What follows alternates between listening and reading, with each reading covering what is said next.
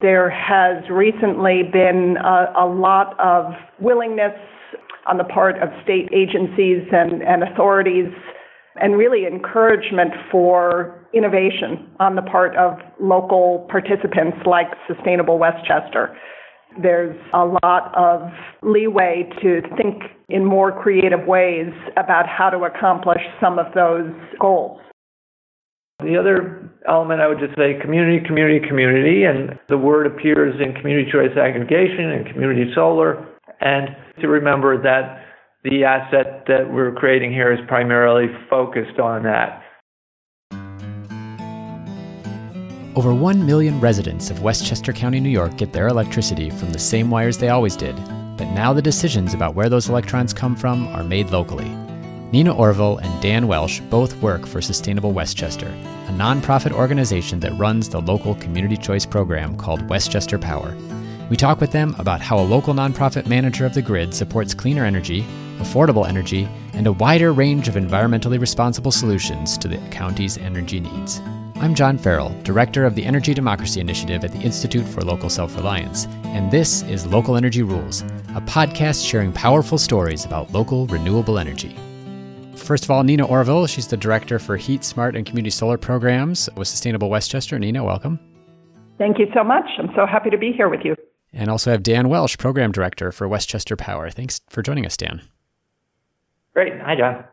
So I wanted to start off with just giving people some background. There's a unique relationship between the Sustainable Westchester organization and then Westchester Power, which is the community choice program. And I was hoping you could just start off by explaining a little bit about, what those two different organizations do and how they relate to one another.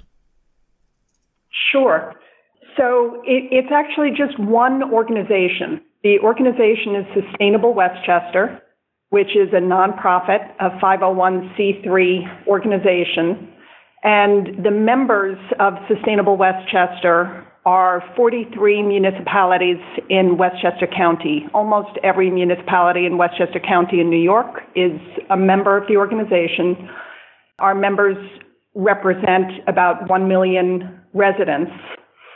And the organization is really a collaboration of those local governments to empower municipal leaders and concerned citizens and civic leaders, businesses, etc., to partner in the development of successful sustainability initiatives and to share tools and best practices to make sure that we're bringing resources into Westchester County, financial and otherwise, to accelerate our progress with regard to sustainability initiatives. And the organization has a number of different focus areas, including energy, under which we have a number of programs. In the energy arena, our largest program and our most important program is the Westchester Power program that Dan runs, and that's the CCA program, or Community Choice Aggregation program. We also have other energy programs, including Solarize Westchester, which we ran with a focus on rooftop solar for a number of years, and now we've transitioned to community solar. We have a Heat Smart program, which is designed to bring clean heating and cooling solutions to both residents and commercial properties in Westchester County. We also have other focus areas. One is transportation, where we focus on EVs and other transportation-related opportunities. And then we have a program that focuses on waste management and materials. And if I might just throw in there your question about distinguishing between Sustainable Westchester and Westchester Power is a good and a contemporaneous one for us, because we're currently wrestling with, as an organization, trying to figure out how to work our branding so that we don't present the residents with just a confusing array of different names and whatnot. So we're trying to look at sort of reining these things back in. Westchester Power is just a program of Sustainable Westchester. And one other comment that I think might be interesting in terms of people considering, how to organize is a comment that's been coming out of surveys that we've been doing of our stakeholders, that our staff member, Jasmine Graham, has been calling all our chief electeds from all our stakeholder municipalities and surveying them. And one of the comments that comes out unsolicited almost every time is the thing that they appreciate most is the practicality of the programs that we do. We provide very workable solutions that they can just drop right into their activities. That's great. This is really helpful. And I'm going to probably probe a little bit more as we talk about the relationship, like how Westchester Power integrates with some of those other programs. But let's give people a little bit of sense when we talk about community choice aggregation. It's definitely something we've talked about on this podcast before. I've interviewed folks who have been running these programs in other states. And also, actually, as I'll mention later, I talked to Glenn Weinberg, who is one of the initiators with Westchester Power. But could you just talk a little bit about, like, in most, or I should say in a lot of states, customers have no choice about who their electricity provider is.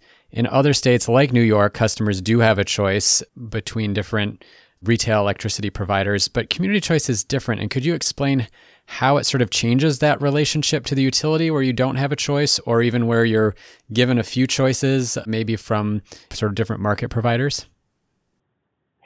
Yeah, it is kind of a hybrid thing. As I think you noted, in New York State, we do have choice, and the industry was deregulated, 20 years ago or so. And in theory, everybody could have gone out and signed on with a private supplier. But the reality is that I think the rate of signups is maybe 20 to 25% maximum.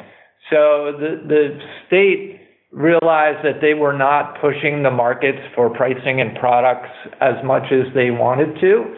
And when Sustainable Westchester brought to them back in 2014-15 the idea that we wanted to adopt this CCA model that we were already seeing in 6 or 7 other states and pilot it here in Westchester County to provide this kind of hybrid between Wild West of individuals trying to deal with dozens of ESCOs and a monolithic utility. The state was very agreeable to that, and they saw it as a way of trying to achieve their goals. In terms of how it changes the relationship between the customer and the utilities, we're out there trying to educate people, and they're getting our mailings. They're calling us on the phone and asking us about the program. It's understandable that it doesn't necessarily register immediately with them what's going on. And we view every single phone call as the creation of a community energy asset for us. So we're running our program so that all those customer service calls come to our office as opposed to, say, the supplier's call centers. What it does is it create the base for a future and an ongoing dialogue with customers about their energy lives and how they're participating in what we're doing here in the county. In watching community choice programs, especially in other states, we've seen a strong focus on things that electric utilities often see as secondary. So renewable energy has been a big priority in the report that we were recently working on around this, but also local energy. There's been either an effort to pitch locally procured energy, or it's been part of the resource or procurement plan. I'm curious, how does Westchester Power get renewable energy? Is it getting any from local sources? Does it include energy produced by customers? I know you mentioned earlier a Solarize program, for example. So obviously there's been an intent by Sustainable Westchester to get customers to produce their own power. I'm curious how that integrates with the work of Westchester Power and providing the energy supply. Yeah, from the beginning, clearly our ultimate goal here is a clean grid here in Westchester. Physical, clean electrons flowing through here and displacing the fossil fuel generated power. But obviously, to start, we were kind of what they're calling a CCA 1.0, which is we're buying commercial power through ESCOs, and then we're greening that essentially with renewable energy certificates, which are great. They represent real renewable energy generated, but generally in other locations. So it's kind of a virtual displacement, which is great progress, and which on paper gives us zero emissions for all the participants in that program. And so we're very happy with that as a first round accomplishment. We've displaced something like 500,000 tons of CO2 through that method. But we are, from the start, we've wanted to localize renewable energy production. It's not easy down here in Westchester. We don't have big farms where they can build the solar farms on the periphery, on the unused land, or places for windmills. So we are looking, our future really looks at trying to import more renewable energy down here. There's going to be, it's going to be involved with transmission projects. And it's a very, very complex animal that really has to be wrestled with. And we're doing a lot of work now in having discussions with transmission companies and things like that. But in the meantime, in parallel, we are running the solar programs. We're running the community solar programs, and Nina will tell you more about those. So we're sort of marketing them as part of the same organic drive to the same goals, but they're not fully integrated yet. But Nina can tell you a little bit more about those. Sure. And even in terms of the renewable energy certificates, those started out as national there's RECs. even been an evolution there, right? And they're now New York State hydro RECs. So in every way we can, we're trying to localize the generation of and the support for renewable energy. Yeah, this is actually a great opportunity, I think, Nina, to talk to you about the way in which Sustainable Westchester, because it has so many different programs that are not even necessarily about energy, it really is much broader in a lot of ways than other community choice agencies in other places that are really specific to energy. And granted, they're often operating in cities that have other programs, but I would really like to hear about some of the other initiatives. You mentioned electric vehicles, renewable heating, community solar, even the recycling program, how you see those tying together with this particular one piece here around community choice. Sure. So as you mentioned, we have a pretty wide portfolio of sustainability offerings. And what we have found is that they all support and reinforce each other in a range of ways. They all depend on the very strong relationships that we have with our municipal members. And the majority of them are also really dependent on very robust relationships that we have developed with leaders in each community who are focused on sustainability initiatives and opportunities. And so we have cases, for instance, where a municipality has joined the Community Choice Aggregation Program. They participated in the rooftop Solarize campaigns. They're now participating in the clean heating and cooling campaigns that we call Heat Smart, and they're beginning to launch a campaign focused on community solar. So that's very exciting. And we've found that communities that are able to successfully offer their residents one of these solutions, it becomes progressively easier for them to leverage that experience and to bring more opportunities to the residents more effectively and more easily. We also have found that our communities really value the way Sustainable Westchester offers these programs, in that we know that both our municipalities and the community volunteers are really stretched very thin. They're lacking resources. They have a lot of ambitions for what they want to accomplish. They have ambitious goals for their community. They have extraordinary commitment, but they appreciate then that when Sustainable Westchester offers a program that we offer something that is relatively easy for them to roll out, where the missing ingredient in what we offer is really their community. So we put together strong communications materials for them. We put together very professional marketing materials for them. We give a lot of thought about the strategies and the tools that we're using and that we're recommending, and we make it as easy as possible for each community to be successful in rolling out each of our programs. So the goal is really to create a track record of success in each of our communities, which is obviously extraordinarily beneficial for Sustainable Westchester as well. But it ends up really creating an appetite and an enthusiasm in those communities for participating in the next offering that we have.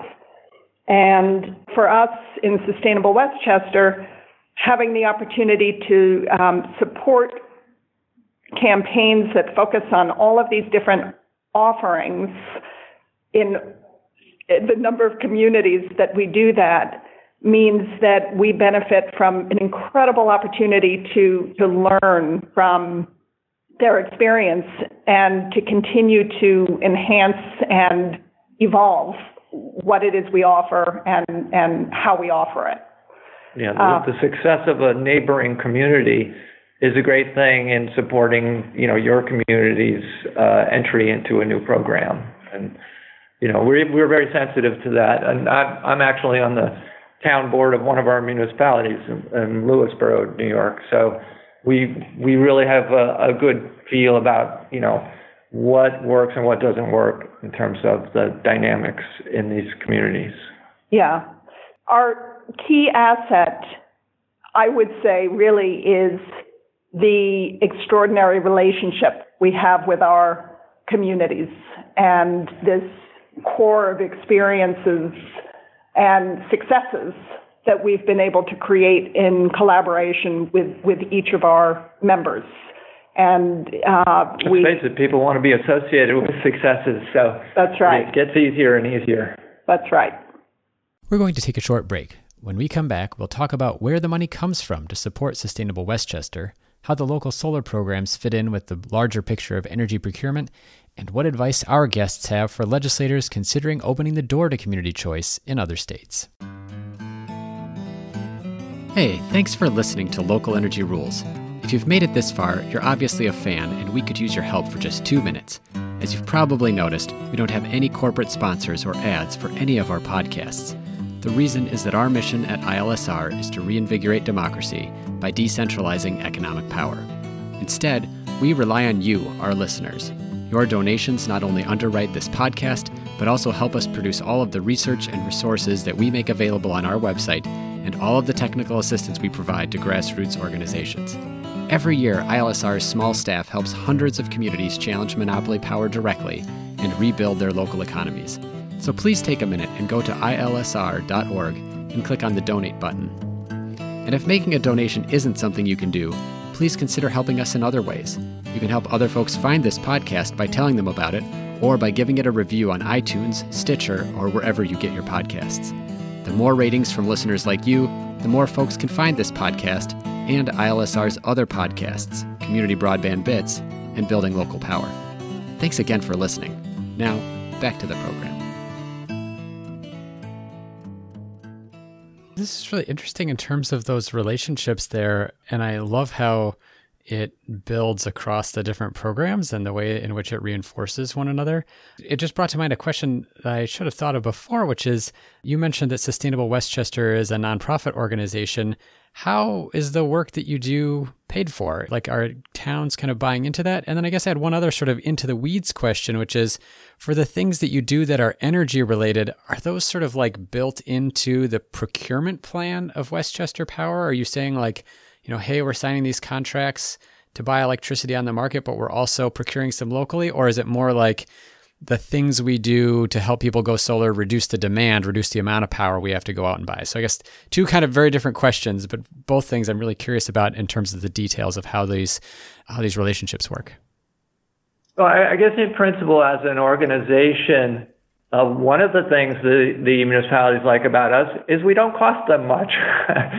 So they all toss in a really nominal dues once a year of $1,000, which of course doesn't go very far.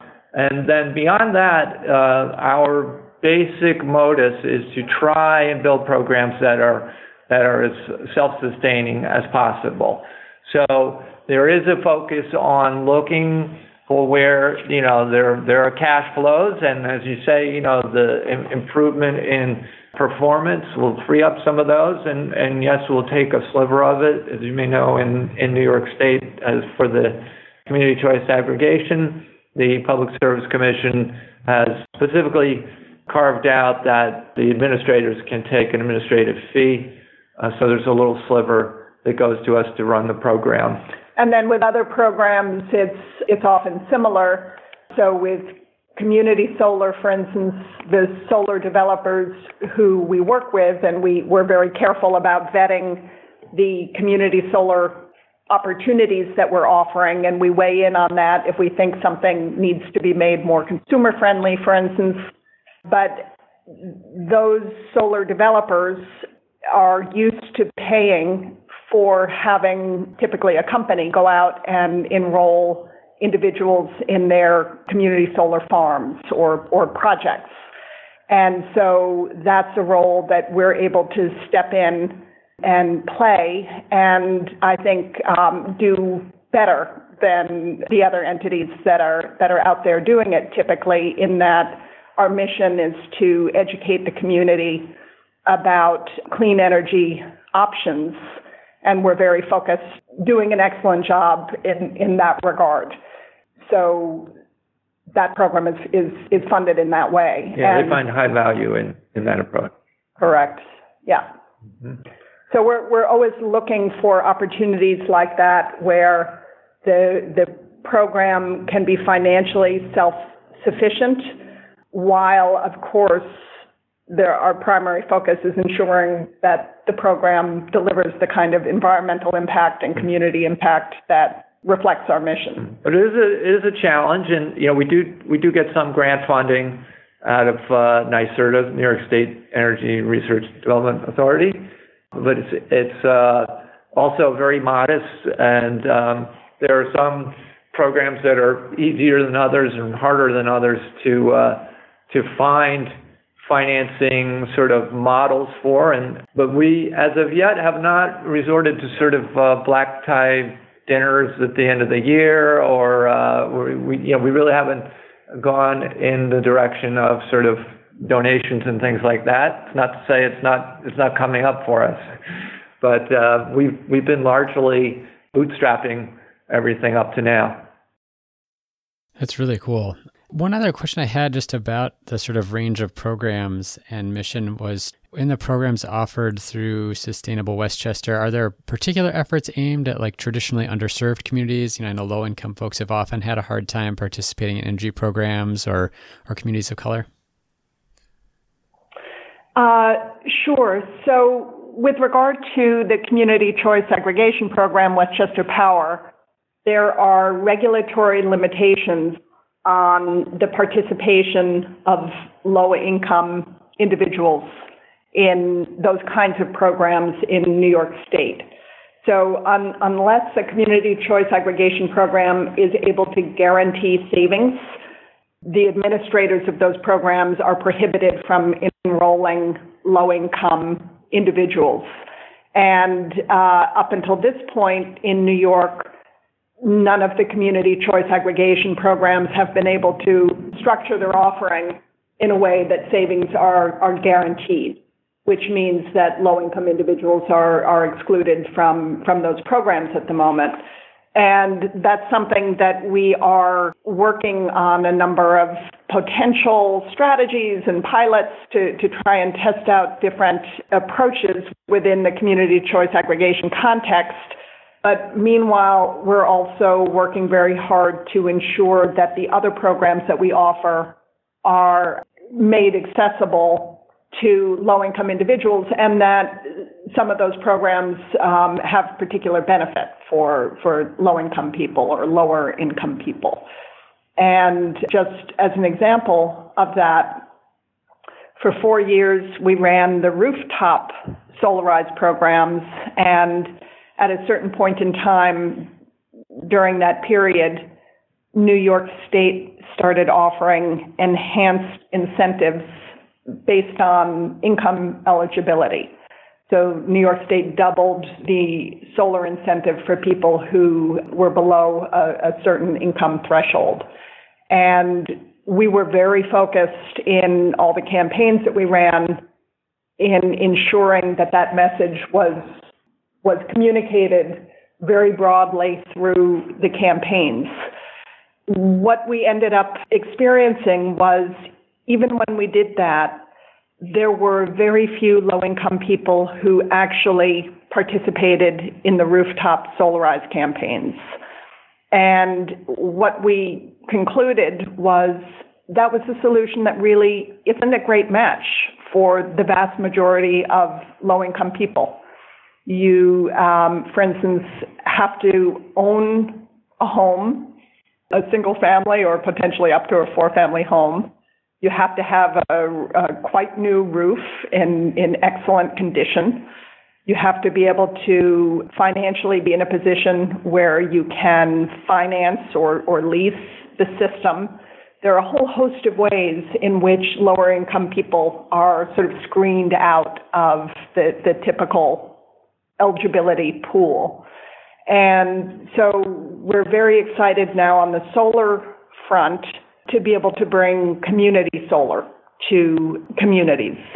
And we have sort of redoubled our efforts to ensure that we develop strategies to bring that particular offering to lower income people who are the people who need it most. I was looking at a study recently where low-income New Yorkers on average spend more than 12% of their income on energy costs. And I think that's about 4 times more than the average New Yorker on a percentage basis. So a regressive thing. It's an extraordinary burden for low-income New Yorkers. I'm very cognizant, though, even on the community solar front, where it's a wonderful opportunity in that it costs nothing for people to participate. They receive guaranteed savings of up to 10% of their electricity bill. Even with community solar, there are certain challenges that mean that most players in the marketplace would choose not to focus on a lower income subscriber base.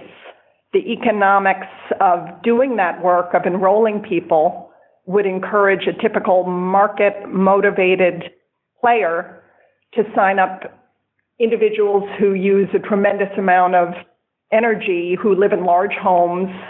And so it's really clear in the work that we're doing that having organizations like Sustainable Westchester, who, because their mission is improving the well-being of residents in the communities that we serve, involved in the marketplace to ensure that even if something isn't financially optimal, to push the marketplace in that way, and to serve as actors in the marketplace, to ensure that those opportunities are delivered to the people who need them most, regardless of whether it's financially the most advantageous thing or not. So I think as we look at the tools we have at hand, the one which seems to show the most potential is the future development of consolidated billing for community solar. So right now, people have to be subscribed on a parallel track with separate contracts. Once the utilities get their act together and incorporate all the transactional stuff on the utility bill and include it in with the whole purchase of receivables and all that goes on in the same way ESCO supply happens, we, in theory, will be able to bring in these communities without encountering those barriers or to go beyond those barriers. So that's really something that is waiting for that utility work to happen. Maybe it's a year or 2 years down the road. We have some thoughts on how to maybe run some pilots before then. So we'll see if we can make those happen. And that's something that we're working on right now. One of the big issues that we've covered in our research on community choice is this really interesting distinction between a lot of the CCAs in California and in other states, where California CCAs are now signing contracts, long-term contracts, to procure new renewable power. And I was curious, is it the nature of the regulations or just a common practice that community choice programs in New York have short-term contracts? Is that a requirement? And how does that impact your ability to push forward the mission of clean energy? Yeah, it's not actually a requirement or limitation in the sense of it's inherent to CCAs so much as it is, if you're going to participate in the New York State marketplace, if you are going to be actually selling to retail customers, then you have to have ESCO authority. You have to go through the whole process with the state of being authorized as an energy service company, and with that, you would have the ability to make purchases and then be selling to the customers. Today, Sustainable Westchester essentially acts as a broker, you could say. When we go out for bids for power, we're getting these offers from the universe of registered ESCOs, and the winning bidder essentially wins the right to supply the customers in these municipalities on an opt-out basis. And we're administering the program. But you can bet that in many of our brainstorming sessions, we've talked about, should we try to achieve ESCO authorization and be bringing that in-house? Or, other things. As I said, we're looking at trying to engineer long-term contracts, maybe without doing that. We can still find somebody to serve as a sort of nominal front-end ESCO while we put together all the different pieces that go in the whole procurement chain. So, we definitely aren't doing what they're doing in California. Those CCAs are like little utilities, it seems like.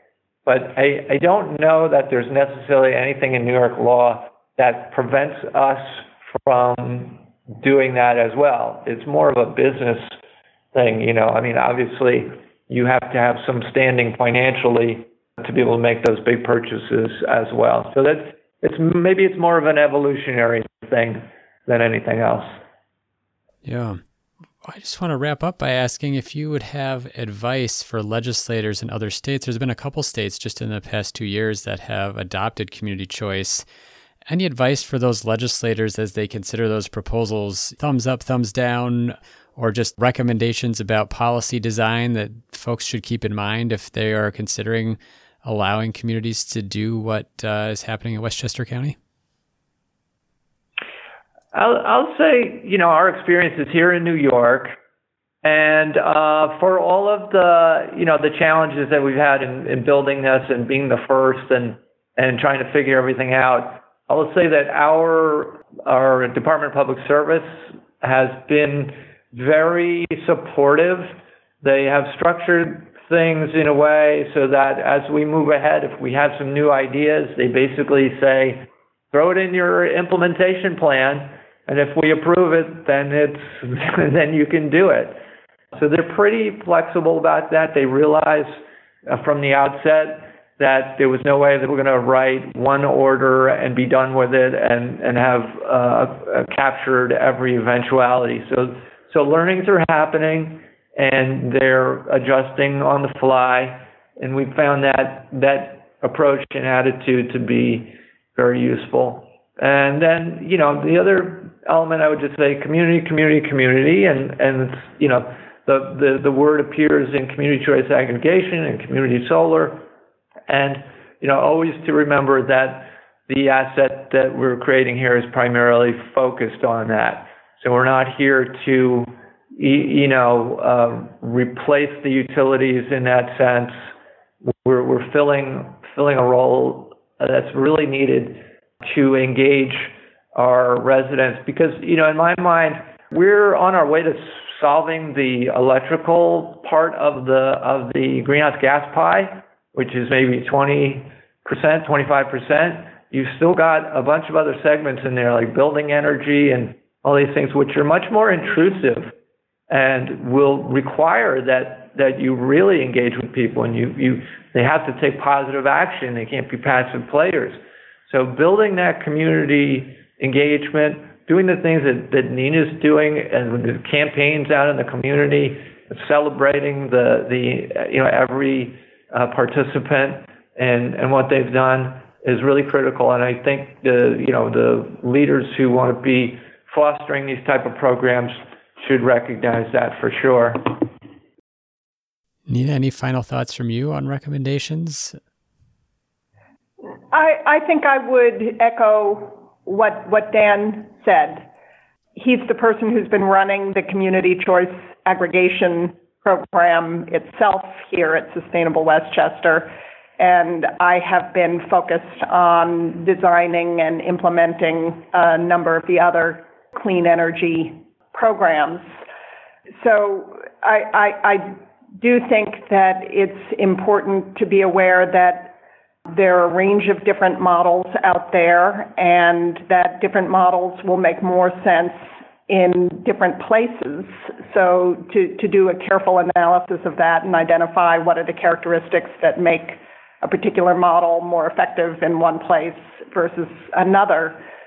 And then as Dan said, New York State has really been very supportive and progressive, I think, with regard to a number of these issues, and certainly in terms of setting greenhouse gas emission goals, I think we're close to leading the nation on that now.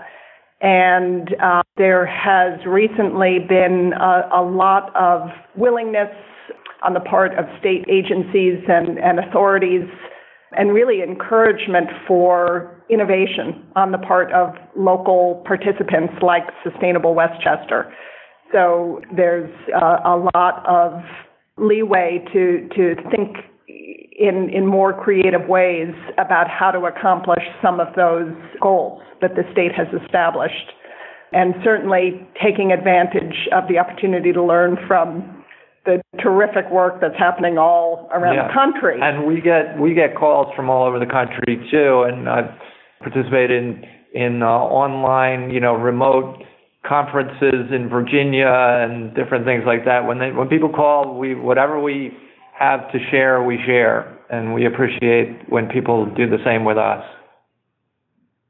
Terrific. Well, Nina and Dan, thank you so much for joining us today. It's really great to hear about the programs that you're running, and I think it is, as you said, an inspiration to folks who are working on these issues in other places to hear about your success.